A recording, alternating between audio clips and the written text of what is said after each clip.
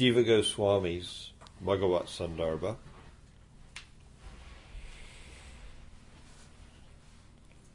Some interesting things, I believe, will be coming up tonight. I hope you find them interesting.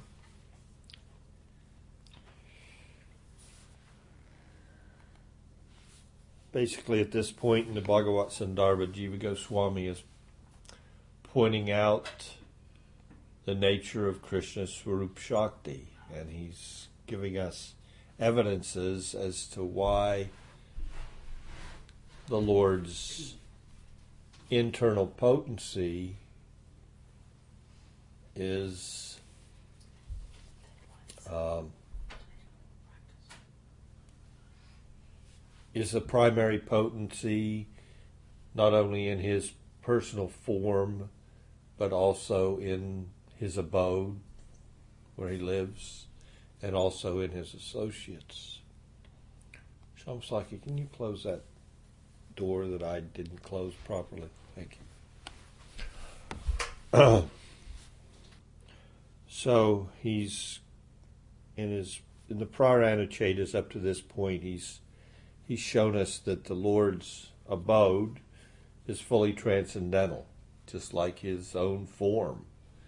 It's constituted of his internal potency, and it's not influenced in any way, which is the characteristics of the internal potency, by his external energy, the material energy, specifically the gunas of the material energy, goodness, passion, and ignorance. So in the last discussion, we went over the Tripad Vibhuti, which is a nomenclature which is used to delineate that spiritual realm and segregate it from the material realm. It's just a nomenclature, but it gives us an insight into the nature and the difference between what's the Lord's material world, where we reside now, and what's his spiritual world. And the Ekapad Vibhuti means energy, so that energy, the material energy, is characterized by one primary characteristic: mortality. Everything here comes to an end. That's the material world. Now the Lord has three primary energies: his internal potency, his Swarup Shakti, his external potency, the material world, which is, it's dead matter. It has some of the different potencies within it appear to be alive, like fire. You would think, fire is a living thing. But it's just a characteristic of that element, that it can put off light and heat, just like the characteristic of a magnet. Although we know a magnet is not alive, still it has characteristics that make it appear to bring life to other things. Like if you put a magnet under a glass table and there's iron filings on the top, you can make artwork. So it appears to be alive, but it really has no life of its own, no independent. So that's the nature of the material energy. The material energy can come to life when there is an agent. An agent puts it into action. So in the material world, the primary agent that begins that action is the Purusha avatars, three manifestations of the Supreme Lord. Karnadakshai Vishnu, who is that amazing form of the Supreme Lord from whom all the various universes emanate. Then the Lord also enters into each universe again as Garbhodakshai Vishnu, And just like Karna Dakshayi Vishnu is lying down on a causal ocean from which all the material universes come through his outward energy, his prana. So the Garbhodakshayi Vishnu, this second manifestation of the Purusha avatar, enters into each individual universe and fills the bottom half with water, and he lays in that universal shell. From him, there's a stem, a lotus stem grows from his navel, and he gives birth to the first living entity within the universe, Brahma. So he's considered both the mother and the father of Brahma. He does both functions.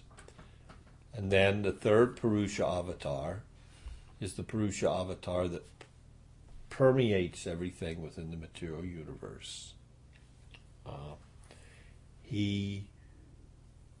That Purusha avatar resides in the heart of every living entity and is the basis upon which all the material elements are the energy that supports the material elements within the material universe. So sometimes it's stated he's like that, the gravitational force that keeps the planets in space, or, the force that makes the electrons and whatever they use, and,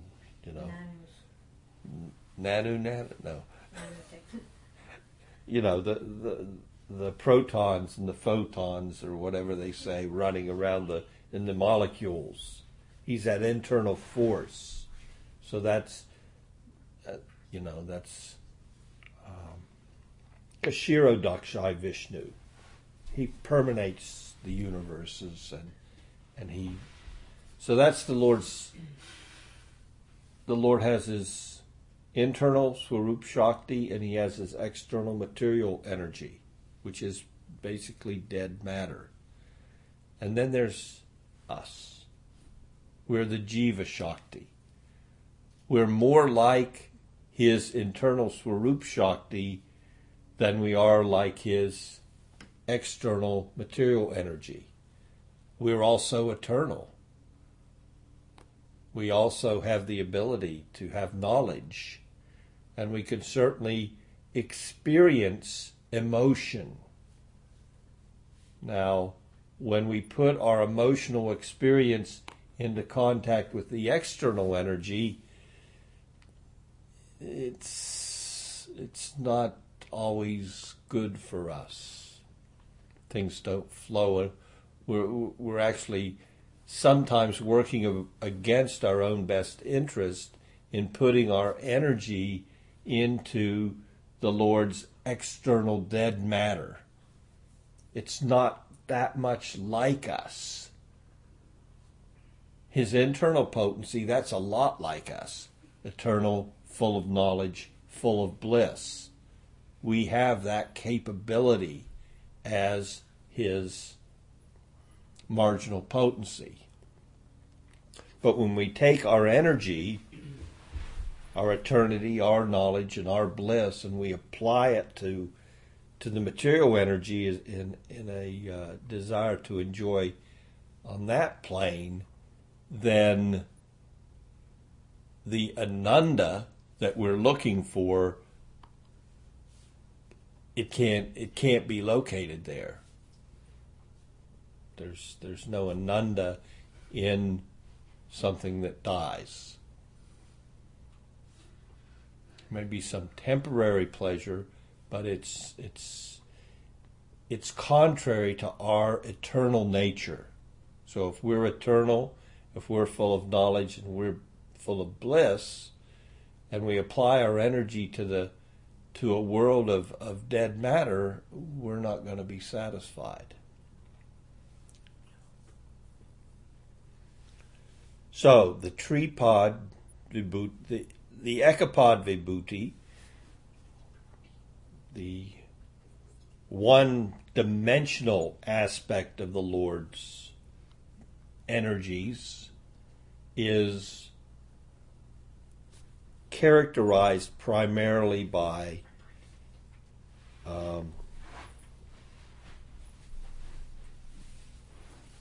mortality, death. And the Tripad Vibhuti is like his Swarup Shakti, his internal potency, his very nature is eternal and which we could call immortal. It's not characterized by any time that it could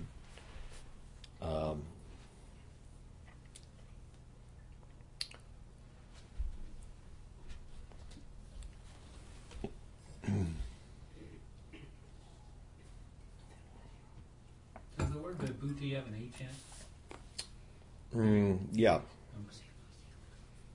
Vibhuti. So what are the other two? You said eternal? Eternal. Eternal characteristic.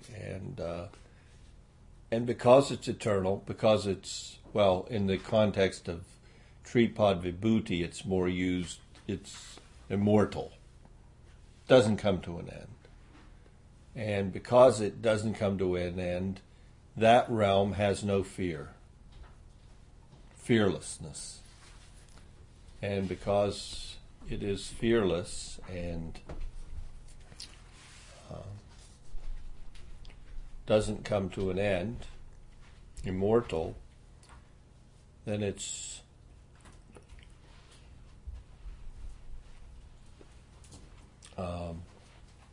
all auspicious.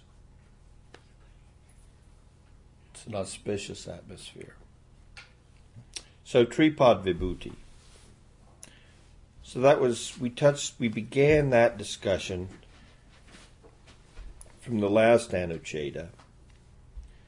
And we left off with the Anucheta itself and the primary evidence were 3 verses from the Padma Purana instead of the Srimad Bhagavatam, but 3 verses from the Padma Purana. Threefold dimensionality of being, Tripad, immortality, fearlessness, and all auspicious worship of the divine is inherent in the Lord's own abode, whereas onefold dimensionality, pada, mortal existence only, devoid of the awareness and bliss of the real, is inherent here in this world. The dimension of threefold being, Tripad Vibhuti, is eternal, but the dimension of onefold being, Pada Vibhuti, is ephemeral. The eternal auspicious form of the Lord exists in the transcendental abode. That form is infallible, eternal, divine, and the reservoir of ever newly manifested youth. In this form, he forever enjoys his opulences, Shri, Bhu, and Ishvari. And then Jiva goes on, let's look at the Purusha Sukta prayers of Sri Brahma in light of this Padma Purana explanation.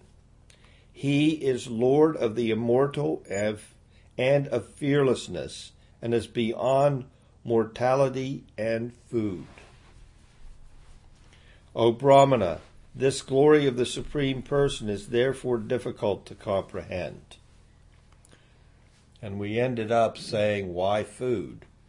Well, there's no sustenance in the material realm without some food. Even if you take it to the highest level of a yogi, the yogi has to take in something in order to sustain himself. Now, some yogis can live on very little. And we have the example of Dhruva Maharaj. Dhruva Maharaj, he wanted a benediction. And even as a young boy, not even 5 years old, he went to the forest, took instruction from Narada Muni, went to the forest, and became a yogi and concentrated his mind on God. And in order to increase his concentration, he performed more and more austerity. And the austerity in the beginning was he ate very little. Then he cut his eating down to practically nothing. And then he quit eating altogether. And he'd only take in a little air and a little water. And then he just, at the end, he just took in air to sustain himself. And we have like the example of Hiranyakasipu. Hiranyakasipu, he also, in order to attain powers and to get a boon, just like Dhruva wanted a boon, he wanted to receive some benefit from his austerity. Similarly, Hiranyakasipu wanted to receive some benefit, and he performed great austerities, and he was living off the substance in his marrow only. He actually was standing on one leg on an anthill, performing such severe austerities that he was not consuming anything from outside. He was eating himself from inside. But he was eating. So the point I'm trying to make is, in the material world, to sustain life, there has to be eating. And that's why this is coming up here in the verse, in the sloka. Why would they say eating? Well, because without eating, there's no life. The life force of everyone's body everybody's body is sustained by some kind of life force. You cannot live in the material world except at the cost of another. Jiva jiva sajivanam. You can't do it. Well, what about Hiranyakasipu? He wasn't taking from somebody else. He was taking from himself. So the first verses are Lord Shiva talking to Parvati. And then, of course, the Purusha Sukta, which is the prayers of Lord Brahma to the universal manifestation. So the interesting point in these verses is that the word loka within the verses can mean not only a place like a world, planet, or region, but a person as well. So the description given here can be applied both to the spiritual region and to its inhabitants. So an equality is being made as far as an equality, being equal, is being made according to the quality of both the abode of the Lord and his associates, his eternal associates, both of his internal potency. And of course, the Purusha Sukta verses are also using the same terminology, Tripad and Pada. Are they quoted from the Rig Veda or? Padma Purana in this. Okay. You said something last time about the Rig Veda. Okay, never mind. Yeah, the Rig Veda.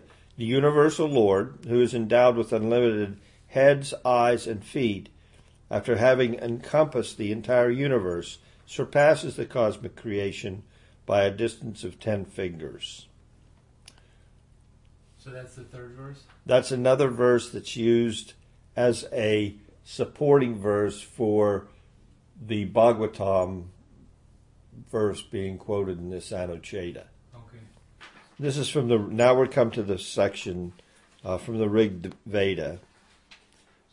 It goes like this. This visible universe is, and here again, this is again a reconciliation of something coming directly from the Veda and something coming from the Padma Purana and something being stated in the Bhagavatam. All saying the same thing, and Jiva is just pointing out, now let's look at these, and you'll see these aren't speaking of different things. They're speaking of the same thing. This visible universe is the form of the Virat Purusha. Whatever existed in the past or will exist in the future is also the form of the universal Lord. He is the Lord of immortality and beyond the law of karma, which influences the living being within the universe. All that is seen here is his greatness. And then, beyond it, is that Purusha, the oldest. So what's being said here in the Rig Veda is everything that we observe within the material universe is actually, it's a manifestation of the form of the Lord. It's his energy. And beyond that display of Virat, Rupa, and energetic form within the universal elements is the Purusha himself. He's distinct from all that energy which manifests the universe. All universes and beings are but one dimension, pada, of him. They're only one dimension of him. The dimension of the material energy. The dimension that is characterized by mortality. His threefold dimensionality, which we're not seeing, Tripad, is immortal, Amrita, and in the sky. Beyond the Rig Vedas kind of say it's bigger than you can imagine. It's divine. It's immortal and it's divine. It's in the sky. It's where the sky gods are. You say in the sky or beyond the sky? It says in the sky in this translation. But it's beyond. It's in the sky, meaning that it's beyond. Yes, it's super subtle and it's beyond the ecopod. The Lord's threefold dimensionality of transcendental being is established beyond the material world, whereas his onefold dimensionality is manifested in this material world. Then again, the living being here tread on the path of consumption, of pleasurable and painful experience, or the non-consumption of liberation. Yet the all-pervading Lord is beyond both. So now we're going to go on. This is a longer Anucheta, and this point, which could be confusing regarding non-consumption, because we've just been talking about consumption and everything lives by consumption.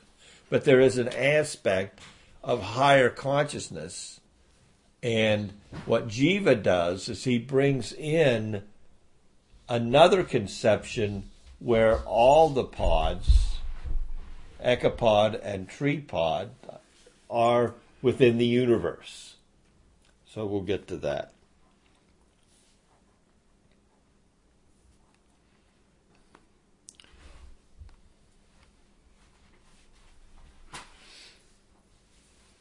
These three characteristics of Vaikuntha, Amrita, Abhaya, and Keshma, are discussed in great detail in chapter 9 of the second canto, which describes Sri Brahma's vision of Vaikuntha and was discussed in detail in Anucheta 10. In this world, everyone is afraid of death, even Sri Brahma. So now the second section of this section, this Anucheta, has been broken up into subsections for us. And here, Jiva Goswami begins with another verse from the Purusha Sukta section of the Srimad Bhagavatam, second canto. The The wise know that all living beings exist in the feet of the Purusha, the maintainer of all Stitipat, whereas immortality, auspiciousness, and fearlessness are established in that paramount abode lying beyond the three-headed material nature. Here the three-headeds referring to the three modes of material nature. Next, Jiva continues, next an alternate explanation of the four padas or divisions as the universal arrangement of the three planetary systems is given. So now Jiva is going to say, all right, we've looked at it in one way. We've looked at it in a way where everything within the universal shell is the mortal world. But we can also look within the within the universal shell to different divisions of the planetary systems, and we can see a counterpart of the same idea, microcosm within. And we can also see within the material universe a way that these same terminologies can be applied. So he first begins by quoting another verse from the second canto. The three padas lie beyond the three general divisions of planets, Triloki, and additionally are achieved by brahmacharis, vanaprasthas, and sannyasis respectively. The others, the householders, who do not take up the formidable vow of celibacy, remain within the Triloki, Bhu, Bhuvar, Swa. What's all this mean? So we talked last time a little about the fact that there's 14 divisions of planetary systems with the Earth right in the middle. Right? Then there's 4 planets above. Mahaloka, Janaloka, or is it Tapaloka? And then Satya, correct. It's Mahaloka. I don't know which one comes next. We'll come to that. Those are above the 14 divisions. Now those, Mahaloka, Janaloka, Tapaloka, and Satyaloka, are being looked at in... Now Jiva is saying, well, let's look within the universe and we can see a counterpart of the Lord's energy even within a universe. And we can look to those upper planetary systems as a manifestation of the Lord's Tripad Vibhuti. Because the people that live there are what? They're basically deathless within the context of the material world. Deathless being that their whole objective is that of liberation. So those that reside in the 14 divisions of planetary systems are mostly householders. The destinations of the brahmacharis and the sannyasis, the yogis, is above that realm. So Jiva goes on, the indeclinable cha, and, which begins the phrase, and additionally implies all 3 padas combined as a subject of that phrase. In reality, the 3 padas exist beyond the material world. But to explain the 4th pada, which is materially constructed, the 3 padas are also said to exist within the cosmos. In the highest stratum of the universe, above the Triloki, and the 3 general divisions of planets. This same point is also indicated in the Rig mantra by the word Puna. What Jiva is saying here, in so many words, is as you can see this and apply this also within the context of the material universe. Some people have a hard time conceiving of what exists beyond a universal manifestation. So let's look at it in the context, another context. Jiva's saying, look at it in a different context, and you see the same thing. You see the same tripad vibhuti in the highest planetary systems, where the residents there only have one desire. Their desire is what? Liberation. So in the world of man, they follow the vows of brahmachari and sannyas and vanaprastha. And based on those vows of celibacy, they take up residence at the end of their life within the 14 planetary systems. They then take up residence in these 3 higher planetary systems, working towards Brahmaloka, Satyaloka. And on Satyaloka, when the universe comes to an end, then what happens?